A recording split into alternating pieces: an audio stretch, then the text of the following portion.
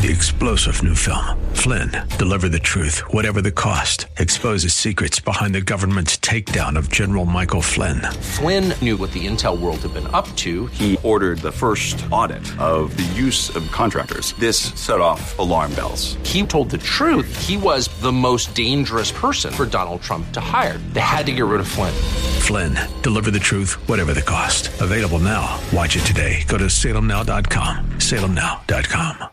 Forgive us our debts as we forgive our debtors. When we're praying this petition here in the Lord's Prayer, what is it we're praying? And how do we pray this in a fuller sense?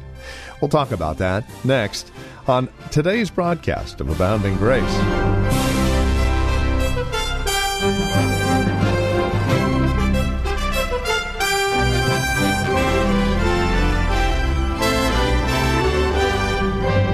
The Ministry of Reformed Heritage Church in San Jose, this is Abounding Grace with our teacher and pastor, Gary Wagner. We're continuing our series on the Lord's Prayer, and here today we're looking at the fifth petition, Forgive us our debts as we forgive our debtors. We would invite you to join us today as we examine this petition in depth. Here now with today's broadcast of Abounding Grace, once again, Pastor Gary Wagner. We come today to the fifth petition of the Lord's Prayer. Forgive us our debts as we forgive our debtors. And let me begin by saying that not everyone who offers this petition to God gets forgiveness of sins. Not everyone who asks God to forgive them of their sins does God forgive. And I believe that as we think about the real meaning and implications of this petition, we will understand the truth of that statement. And I don't think there is anything that can help us understand than the Westminster Larger Catechism. You're going to find in your bulletin an insert containing question 194 of what our catechism says about this petition and how it is to be understood. Now, remember why the Westminster Divines came to the conclusions that they did about each one of these petitions. Why, though the petition itself is quite small, the explanation is long. And it is because they base their answer on a number of things, such as in this instance of petition number 5. They base their understanding on what forgiveness is, how forgiveness is to be accomplished, and what forgiveness implies in our lives. So let me read to you question 194 of the Larger Catechism, and if you would, please follow along. You'll see the insert there in your bulletin. Question, what do we pray for in the fifth petition?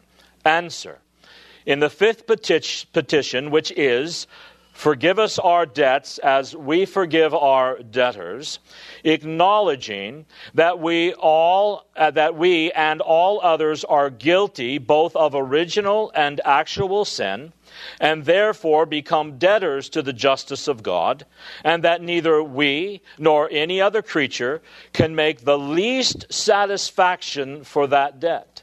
We pray for ourselves and others that God of His free grace would, through the obedience and satisfaction of Christ, apprehended and applied by faith, acquit us both from the guilt and punishment of sin. Accept us in His beloved, continue His favor and grace to us, pardon our daily failings, and fill us with peace and joy in giving us daily more and more assurance of forgiveness, which we are the rather emboldened to ask and encouraged to expect when we have this testimony in ourselves that we from the heart forgive others their offenses. Now, let's talk about the position of this petition in the Westminster Catechism, or the Lord's Prayer. We immediately come to this petition if we understand what we are praying for in the first 4 petitions. The effect of praying the first 4 petitions properly and understanding them properly is a desire to pray for forgiveness of sins. Lord, hallowed it be thy name. I don't hallow and honor your name as I should. Forgive me, Lord. Lord, thy kingdom come. I'm not the faithful citizen of your kingdom that I should be. And Lord, thy will be done on earth as it is in heaven. Lord, please forgive me. I don't always do your will. Lord, I need my daily bread. But how often have I been overly concerned with my material things? Oh Lord, forgive me of my sins, my debts, as I forgive those who sin against me. You see, if we understand what the first 4 petitions mean, then we are bound to ask God to forgive us of our debts. I want us to take time now to notice the relationship of the 5th petition to the 4th petition and to the 6th petition, because there are some really great things for us to learn here. For instance, its relationship to the 4th petition. Asking God for our daily bread will always follow asking God for forgiveness. Because we understand that we cannot ask God to give us the good things of this life, which we forfeited. Remember, we talked about that last week. We cannot ask for good things, our material blessings, our daily bread, which we forfeited because of our sins, unless God is pleased to forgive us of those sins that provoked him to withhold his blessings from us. So whenever we ask God for our material needs, the next thing is going to be, and Lord, forgive us, because we know we have no claim at all on your goodness. We forfeited any right.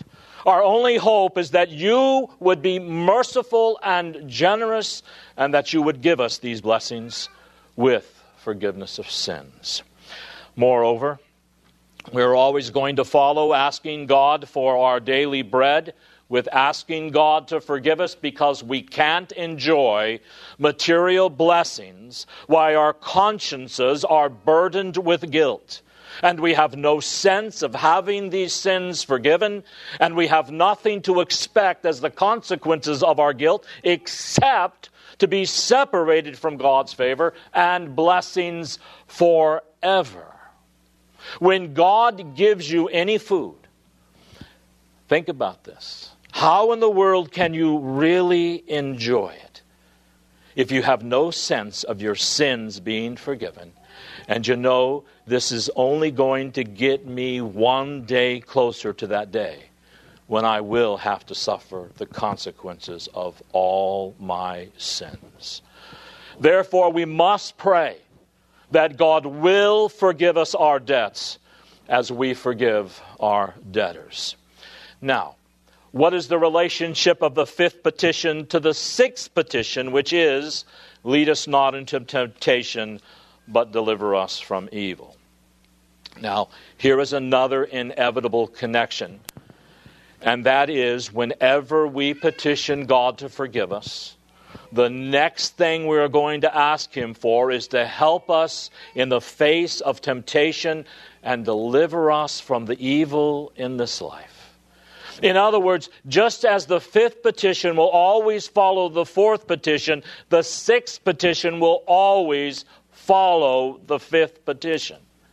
Because justification must precede sanctification, and sanctification will always follow justification. Now, did you see all of that theology in that one little verse? Here we are, once again, back to theology. Beloved, you cannot understand the relationship of these petitions. First of all, forgive us our debts as we forgive our debtors, and the petition, lead us not into temptation, but deliver us from evil, unless you really understand a lot of theology. Now, what are we praying for in the 5th petition? We're praying for justification, the continuing effects of justification. In other words, that God would remove the guilt and the punishment of our sin through Christ and would accept us as His children. And what are we praying for in the sixth petition? Lead us not into temptation, but deliver us from evil. We are praying for sanctification. That is, Lord, keep me from evil. Deal with the corruption that sin has brought into my life. Help me not to live in slavery to sin's tyranny and sin's passions and sin's habits in my life. Set me free from the dominion of sin and the tyranny of sin. Those two things always come together. And the sixth petition does not come ever before the fifth. It cannot. You know why? You and I have no right at all, to be cleansed of sin's corruption unless we first stand accepted with God, with our sins forgiven. We have no right to ask God to remove from us sin's corruption and pollution if, first of all, God has not yet forgiven our sins and put us in a position of acceptance with Him. And whenever we ask God to forgive us of our sins, we are immediately going to ask Him to deliver us from evil, because sanctification always follows justification. They are inseparable. They are not, though, one in the same. When you put your faith in Christ, your sins are forgiven and you are accepted with God on the basis of what God has done on your behalf. And then that moment, a process begins in your life that is called sanctification, that continues to root out the old habits.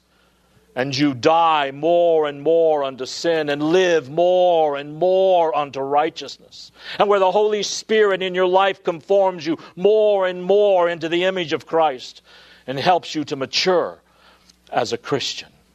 Whenever a person's sins are forgiven, there is always this process of God making him holy. And that's important.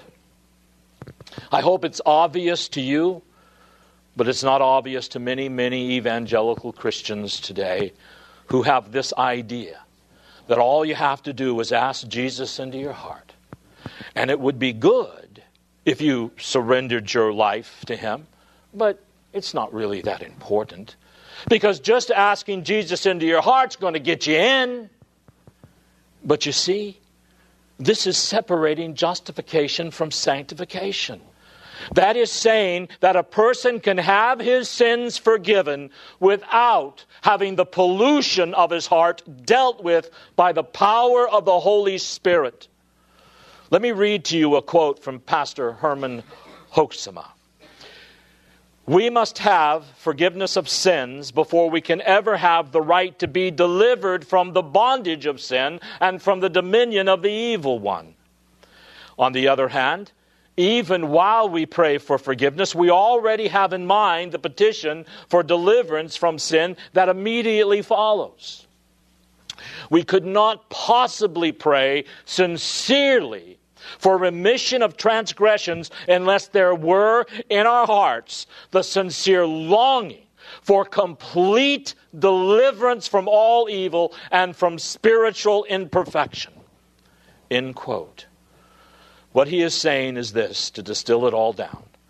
No true believer ever prayed for forgiveness without praying for deliverance from their sins. And I want you to write that down on the inside of your eyelids so you'll never forget it, beloved. No true believer ever asked for forgiveness of sins without asking in the same breath, as it were, God, deliver me from the tyranny of sin and from sinning so much. When someone comes along and says to you, well, you know, I've prayed the Lord's Prayer. God's forgiven me of my sins. You say, well, when you ask God to forgive you, Did you really understand that next petition? Did you understand that salvation is not in sin? It is salvation from sin. And the Bible says that they called his name Jesus, for it is he who shall save his people from their sins and from sinning so much. So that if a person has really been moved by God to ask for forgiveness, that God would erase those things that are separating him from his master, then he at the same time says, Lord, I also pray that you deliver me from deception, that you deliver me from hypocrisy, that you deliver me from being a slave to sin, from a sinful heart and sinful desires. Because, Lord, I want to live a holy life for you. In other words, the fifth and the sixth petitions are based on two promises that God made to his children back in the Old Testament concerning salvation. In Jeremiah 31, he says, I shall be merciful toward your iniquity. And in Jeremiah 33, he says, I shall write my laws upon your hearts. And a Christian wants both of these. A real believer says, Lord, I want you to be merciful toward my iniquity. I don't want to experience the consequences that my sins deserve. And at the same time, Lord, I want your laws written on my heart so that I will please you and live for you and not be a slave to sin any longer in my life. So Jesus teaches us to pray these two petitions. He begins with forgiveness of sin, and then he adds that God would protect us by the power of his Spirit and providence, and sustain in us in the face of temptation and all the seductions of the evil one, said Calvin, so we may stand unvanquished against all temptations. So that we might stand unvanquished against all temptations. Doesn't that thrill your heart to know that it is literally possible to stand unvanquished, not conquered by all temptation? Or does it even matter to you? You say, well, I've never really thought about it much. Well, beloved, you see, a real Christian, even in his weaker moments, regrets every sin he has ever committed in his life. He regrets caving into one temptation. And the one thing he wants above all else, though sometimes this desire is greater than at other times, is to use Calvin's words, I want to stand unvanquished as I'm being attacked on all sides by all of these temptations. I don't want to be blown over. I don't want to be sucked in. I don't want to be seduced. I want to stand firm no matter how severe the temptation may be.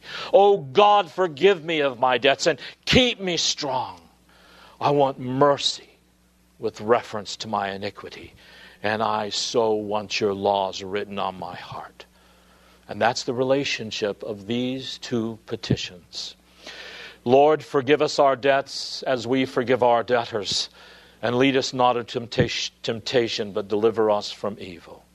No true believer ever prayed for forgiveness of sins without in the same breath praying, Lord, deliver me from the power of those sins in my life. Now, let's look at the language of the fifth petition. Notice there in Matthew 6, it starts with the word and, linking it with what had just been said. And that and must never be overlooked.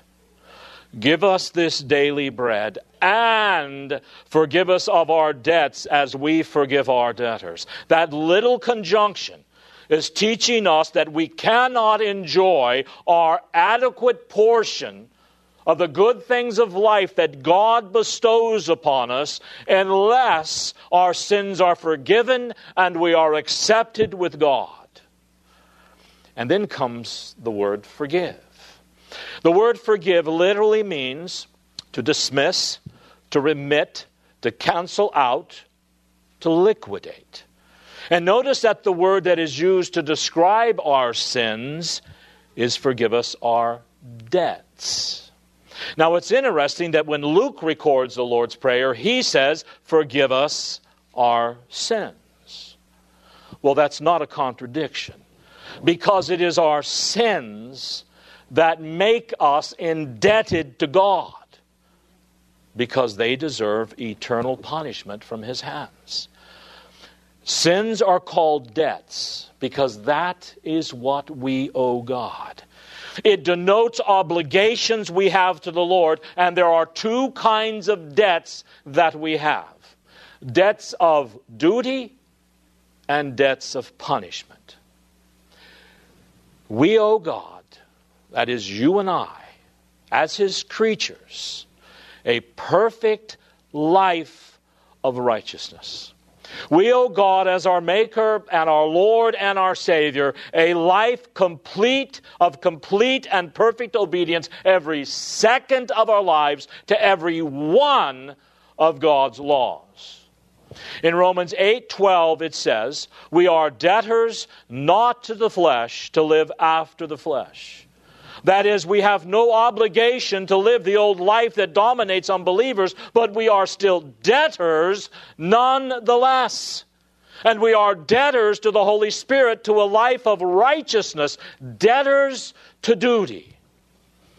At the end of one of Jesus' parables in Luke 17, he says in essence, when we have done what we were commanded to do, we have only done our duty, and we are still unworthy servants. And because we are unworthy servants, we have not done our duty perfectly, and we have the debt of punishment. For the wages of sin is death. We owe God our punishment. We owe Him perfect obedience. And because we are unable to obey Him perfectly, we owe Him our punishment for disobedience and our imperfections. And that is why sins are spoken of debts that we owe God. Another thing about the word forgive.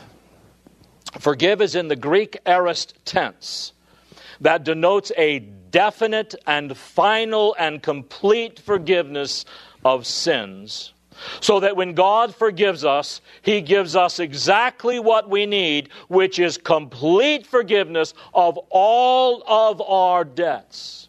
The removal of our liability to all the consequences of sin and eternal punishment, and the assurance that God has done all of that and has restored us to His favor.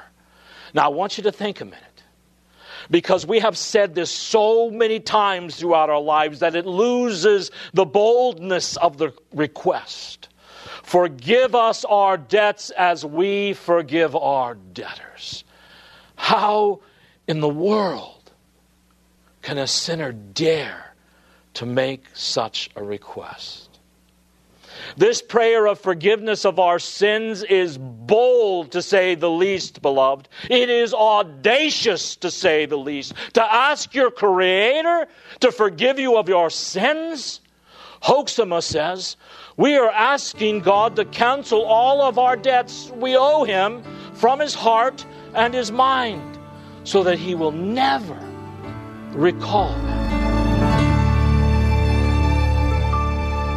And that'll bring us to the end of our time today here on Abounding Grace with our teacher and pastor Gary Wagner from Reformed Heritage Church in San Jose. Thank you for joining us today. It's our hope and prayer that we've been able to encourage you in Christ and stimulate your walk in Him. To address questions, comments, prayer requests, or concerns, please call or write to us. We'd love to talk with you. 408-866-5607 is our phone number, 408-866-5607. You're also welcome to visit our website. Drop us an email when you do, reformedheritage.org. Real simple, reformedheritage.org. A lot of information there about who we are. We would invite you again to stop by, reformedheritage.org. Or if you're writing to us, the address is PMB, Post Mailbox 402, and the address is 1484 Pollard Road, Los Gatos, California, 95032. That address can be found on our website, reformedheritage.org, or again, simply call 408-866-5607.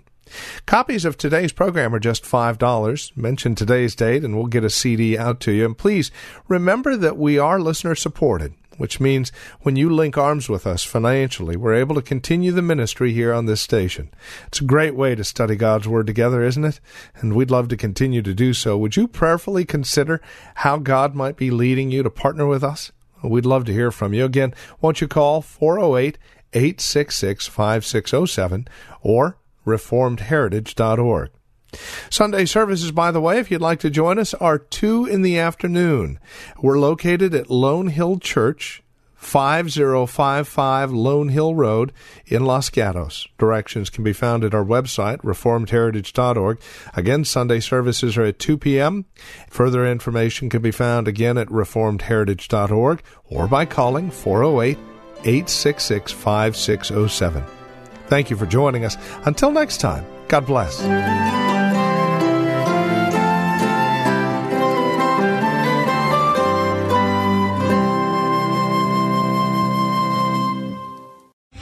3-star General Michael J. Flynn, head of the Pentagon Intelligence Agency, knew all the government's dirty secrets. He was one of the most respected generals in the military. Flynn knew what the intel world had been up to. He understood its funding. He ordered the first audit of the use of contractors. This set off alarm bells. The explosive new documentary, Flynn, Deliver the Truth, Whatever the Cost, uncovers the facts behind this scandal. Flynn told the truth. He was the most dangerous person for Donald Trump to hire. I find out the worst enemy that I'm going to face in my life is right here in America. They took my assessment and they wanted me to change it. And I was like, I'm not changing it. They had to get rid of Flynn.